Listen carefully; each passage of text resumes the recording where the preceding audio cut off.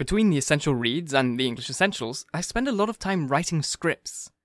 Now, I could do this from home, but it's a lot nicer to get out of the house and work in a coffee shop or a cafe. I could use my phone data to check articles and research for my scripts, but that can get expensive fast. It's so much easier to use the Wi-Fi at my favourite coffee shops. Well, thanks to Surfshark VPN, I don't have to worry about public Wi-Fi networks stealing my data. I simply choose from one of their 3,200 plus servers in 100 countries and continue working without having to worry about anyone stealing my data. Use the link in the description or episode notes to get Surfshark VPN today for as little as $2.30 a month on a 2-year plan, and work worry-free wherever you please. With continual development in technology, hackers and cyber criminals are getting better and better at installing viruses and hacking your electronic devices. We've all had antivirus software, but your run-of-the-mill software just isn't good enough anymore. With Surfshark Antivirus, not only will you have antivirus scans and real-time virus protection, but you'll also have access to a VPN. You'll be protected from targeted ads and tracking.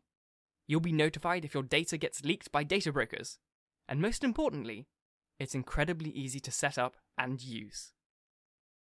If you feel like your online protection should be better, use the link in the description and episode notes to get 76% off Surfshark Antivirus today and feel safe every day on your devices. Hello, and welcome to the Essential Reads podcast. I'm Isaac, and my goal is to bring to you a bunch of audiobooks from your favourite classic authors such as Orson Welles, Robert Louis Stevenson, John Steinbeck, and many more.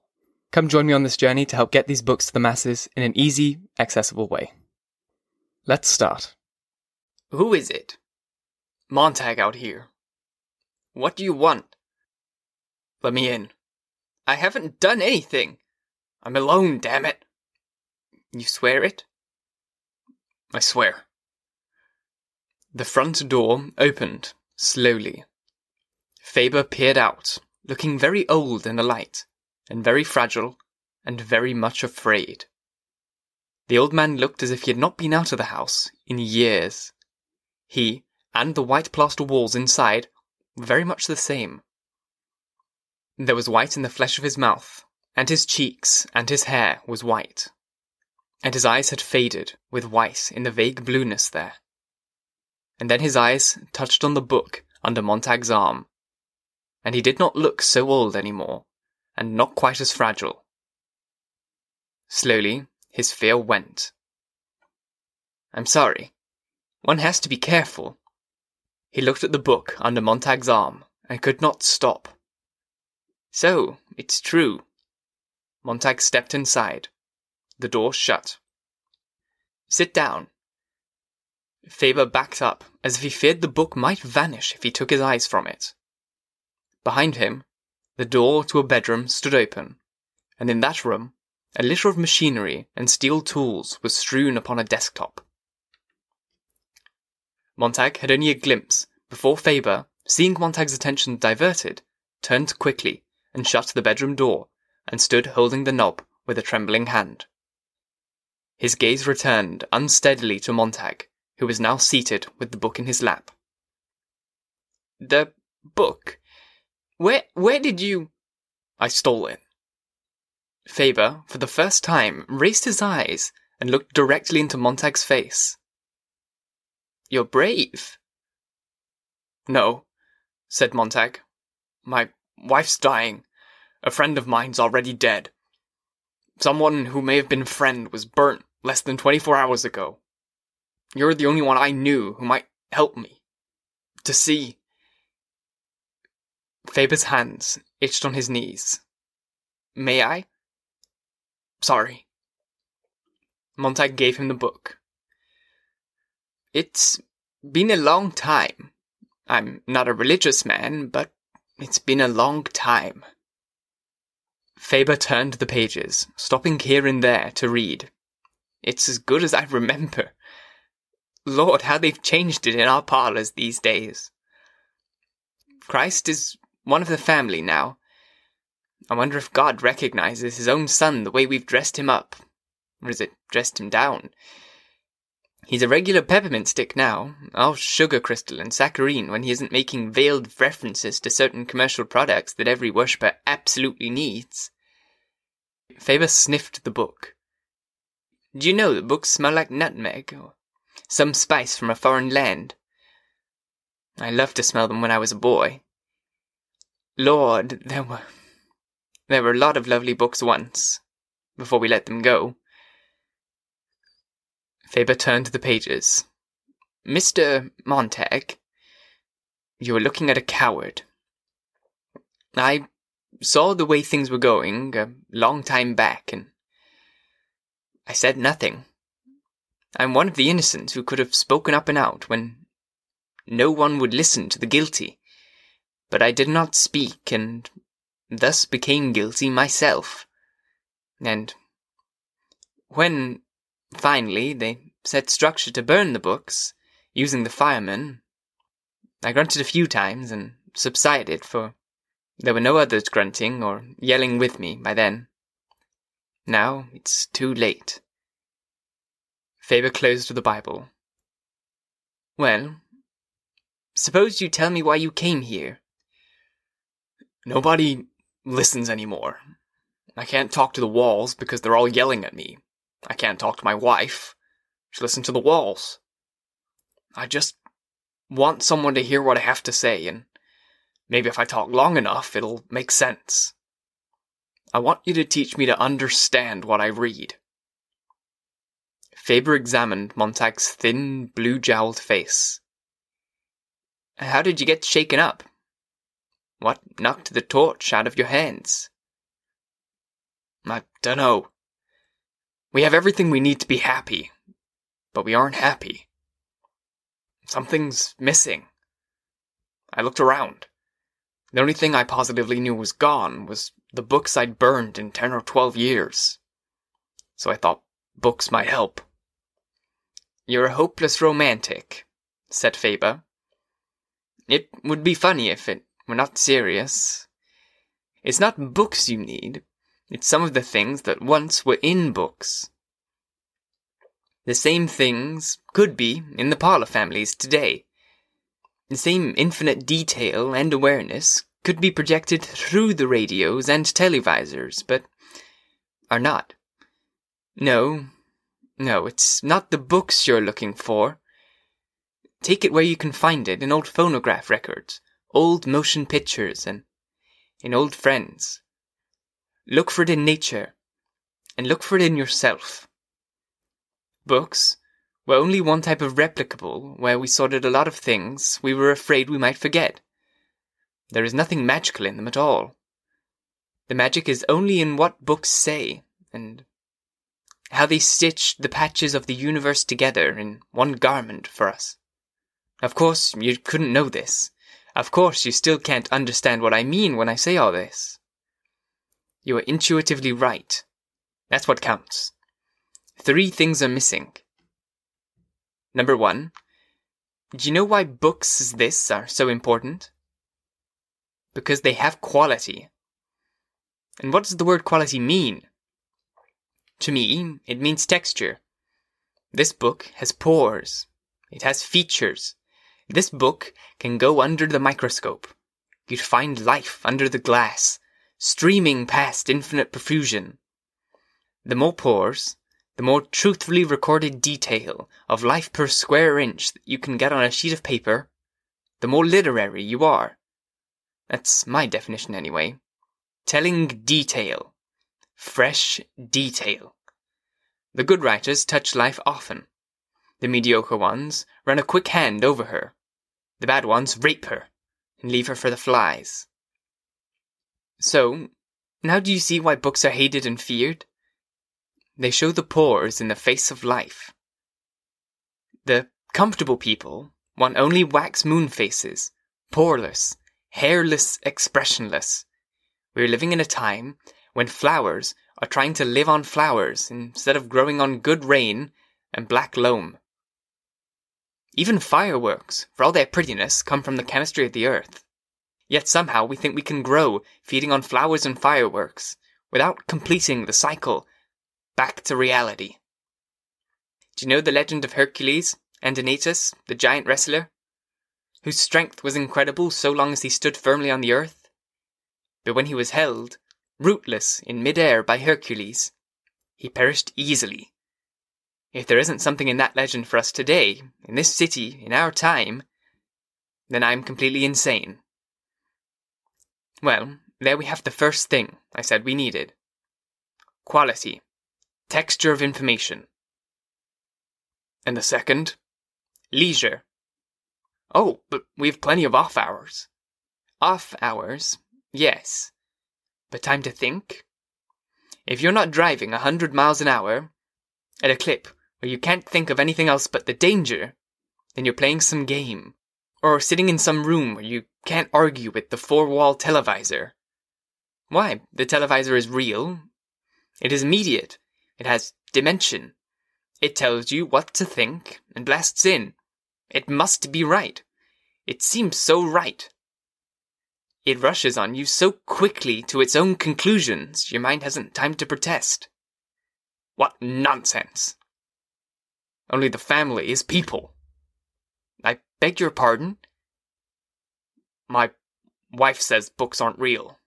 Thank God for that. You can shut them. Say, hold on a moment. You play God to it. But who has ever torn himself from the claw that encloses you when you drop a seed in the TV parlor? It grows you any shape it wishes. It is an environment as real as the world. It becomes and is the truth. Books can be beaten down with reason. But with all my knowledge and skepticism, I have never been able to argue with a 100-piece symphony orchestra, full color, 3 dimensions, and being in and part of those incredible parlors. As you see, my parlor is nothing but 4 plaster walls. And here, he held out 2 small rubber plugs, for my ears when I ride the subway jets. Denham's dentrifice. They toil not, neither do they spin, said Montag, eyes shut. Where do we go from here? Would books help us? Only if the third necessary thing could be given us. Number 1, as I said, quality of information. Number 2, leisure to digest it. And number 3, the right to carry out actions based on what we learn from the interaction of the first 2. And I hardly think a very old man and a fireman turned sour could do so much this late in the game. I can get books. You're running a risk. That's the good part of dying when you've nothing to lose. You run any risk you want. There, you've said an interesting thing, laughed Faber, without having read it. Are things like that in books? But it came off the top of my mind. Oh, the better.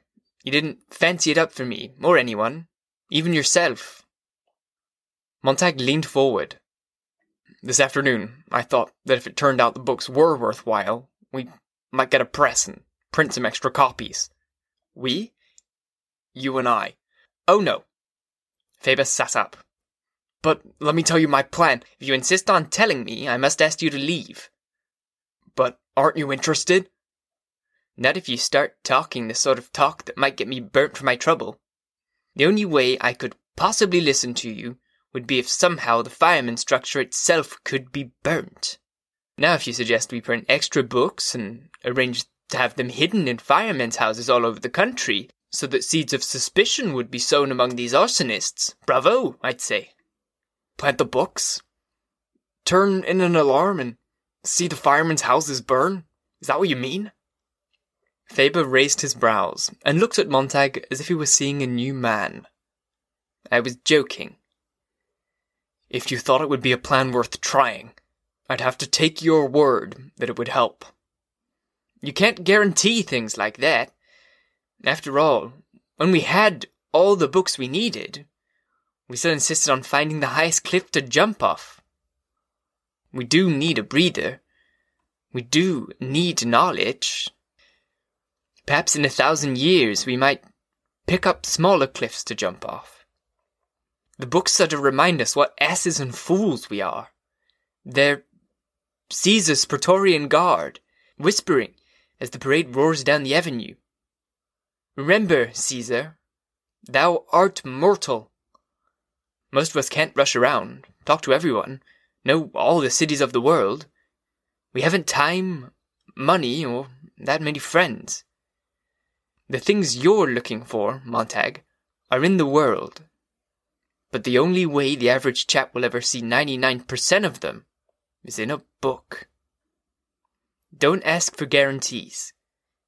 Don't look to be saved in any one thing, person, machine, or library. Do your own bit of saving, and, if you drown, at least die knowing you were headed for shore. Faber got up and began to pace the room. Well? Asked Montag. You're absolutely serious? Absolutely. It's an insidious plan, if I do say so myself. Faber glanced nervously at his bedroom door. To see the firehouses burn across the land, destroyed as hotbeds of treason. The salamander devours its tail. Oh, God. I've a list of firemen's residences everywhere, with some sort of underground. Can't trust people. That's the dirty part. You and I, and who else will set the fires? Aren't there professors like yourself? Former writers, historians, linguists, dead or ancient? The older the better. They'll go unnoticed. You know dozens, admit it. Oh, there are many actors alone who haven't acted Pirandello or Shaw or Shakespeare for years because their plays are too aware of the world. We could use their anger. And we could use the honest rage of those historians who haven't written a line for 40 years. True, we might form classes in thinking and reading. Yes. But that would just nibble the edges. The whole culture's shut through. The skeleton needs melting and reshaping. Good God, it isn't as simple as just picking up a book you laid down half a century ago. Remember, the firemen are rarely necessary. The public itself stopped reading of its own accord. You firemen provide a circus now and then at which buildings are set off and crowds gather for a pretty blaze, but it's a small sideshow indeed, and hardly necessary to keep things in line. So few want to be rebels anymore. And out of those few, most, like myself, scare easily. Can you dance faster than the White Clown, shout louder than Mr. Gimmick at the Parlour Families? If you can, you'll win your way, Montag.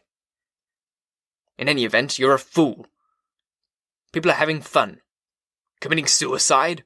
Murdering? A bomber fight had been moving east all the time they talked, and only now did the two men stop and listen, feeling the great jet sound tremble inside themselves. Patience, Montag. Let the war turn off the families. Our civilization is flinging itself to pieces. Stand back from the centrifuge. There has to be someone ready when it blows up. What? Men quoting Milton? Saying, I remember Sophocles? Reminding the survivors that man has its good side too. They will only gather up their stones to hurl at each other. Montag, go home. Go to bed. Why waste your final hours racing about your cage, denying you're a squirrel? Then you don't care much anymore. I care so much I'm sick. And you won't help me. Good night. Montag's hands picked up the Bible. He saw what his hands had done, and he looked surprised. Would you like to own this? Faber said, I'd give my right arm. Montag stood there, and waited for the next thing to happen. His hands, by themselves, like two men working together, began to rip the pages from the book. The hands tore the flyleaf, and then the first and the second page. Idiot! What are you doing? Faber sprang up as if he had been struck. He fell against Montag. Montag warded him off and let his hands continue. 6 more pages fell to the floor. He picked them up and wadded the paper under Faber's gaze. "Don't, oh, don't," said the old man. "Who can stop me? I'm a fireman. I can burn you." The old man stood looking at him. "You wouldn't." "I could." "The book. Don't tear it any more." Faber sank into a chair, his face very white, his mouth trembling. "Don't make me feel any more tired." "What do you want?" "I need you to teach me." "All right." Montag put the book down. He began to unwad the crumpled paper and flatten it out as the old man watched tiredly. Faber shook his head as if he were waking up. "Montag, have you any money?" "Some. $500. Why?" "Bring it. I know a man who printed our college paper half a century ago. That was the year I came to class at the start of the semester and found only one student to sign up for Drama of Aeschylus to O'Neill. You see? How like a beautiful statue of ice it was, melting in the sun. I remember the newspapers dying like huge moths. No one wanted them back. No one missed them. And then the government, seeing how advantageous it was to have people reading only about passionate lips and the fist in the stomach, circled the situation with your fire eaters. So, Montag, there's this unemployed printer. We might start a few books and wait on the war to break the pattern and give us the push we need. A few bombs and the families in the walls of all the houses, like harlequin rats, will shut up. In the silence, our stage whisper might carry." "I've tried to remember," said Montag, "but hell, it's gone when I turn my head. God, how I want to say something to the captain. He's read enough, so he has all the answers, or seems to have. His voice is like butter. I'm afraid he'll talk me back the way I was.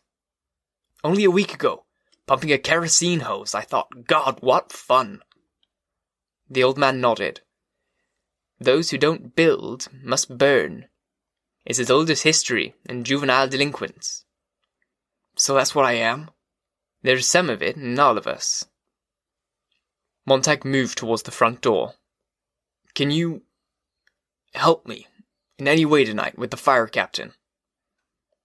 I need an umbrella to keep off the rain. I'm so afraid I'll drown if he gets me again." The old man said nothing, but glanced once more nervously at his bedroom. Montag caught the glance. "Well?" The old man took a deep breath, held it, and let it out. He took another, eyes closed, his mouth tight. The old man turned at last and said, "Come on. I would actually have let you walk right out of my house.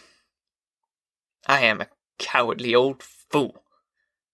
Faber opened the bedroom door and led Montag into a small chamber where stood a table upon which a number of metal tools lay among a welter of microscopic wire hairs, tiny coils, bobbins, and crystals. "What's this?" asked Montag. "Proof of my terrible cowardice. I've lived alone so many years, throwing images on walls with my imagination. Fiddling with electronics, radio transmission, has been my hobby. My cowardice is of such a passion, complementing the revolutionary spirit that lives in its shadow, I was forced to design this." He picked up a small green metal object, no larger than a .22 caliber bullet. "I paid for all this. How? Playing the stock market, of course. The last refuge in the world for the dangerous intellectual out of a job. Well, I played the market and built all this, and I've waited, trembling, half a lifetime for someone to speak to me. I dared speak to no one. That day in the park, when we sat together, I knew that someday you might drop by, with fire or friendship. It was hard to guess. I've had this little item ready for months. But I almost let you go. I'm that afraid. It looks like a seashell radio. And something more. It listens. If you put it in your ear, Montag, I can sit comfortably home, warming my frightened bones, and hear and analyze the fireman's world, find its weaknesses without danger. I'm the queen bee, safe in the hive. You will be the drone, the traveling ear. Eventually, I could put out ears in all parts of the city, with various men, listening and evaluating. If the drones die, I'm safe at home, tending my fright with a maximum of comfort and a minimum of chance. See how safe I play it? How contemptible I am. Montag placed the green bullet in his ear. The old man inserted a similar object in his own ear and moved his lips. Montag?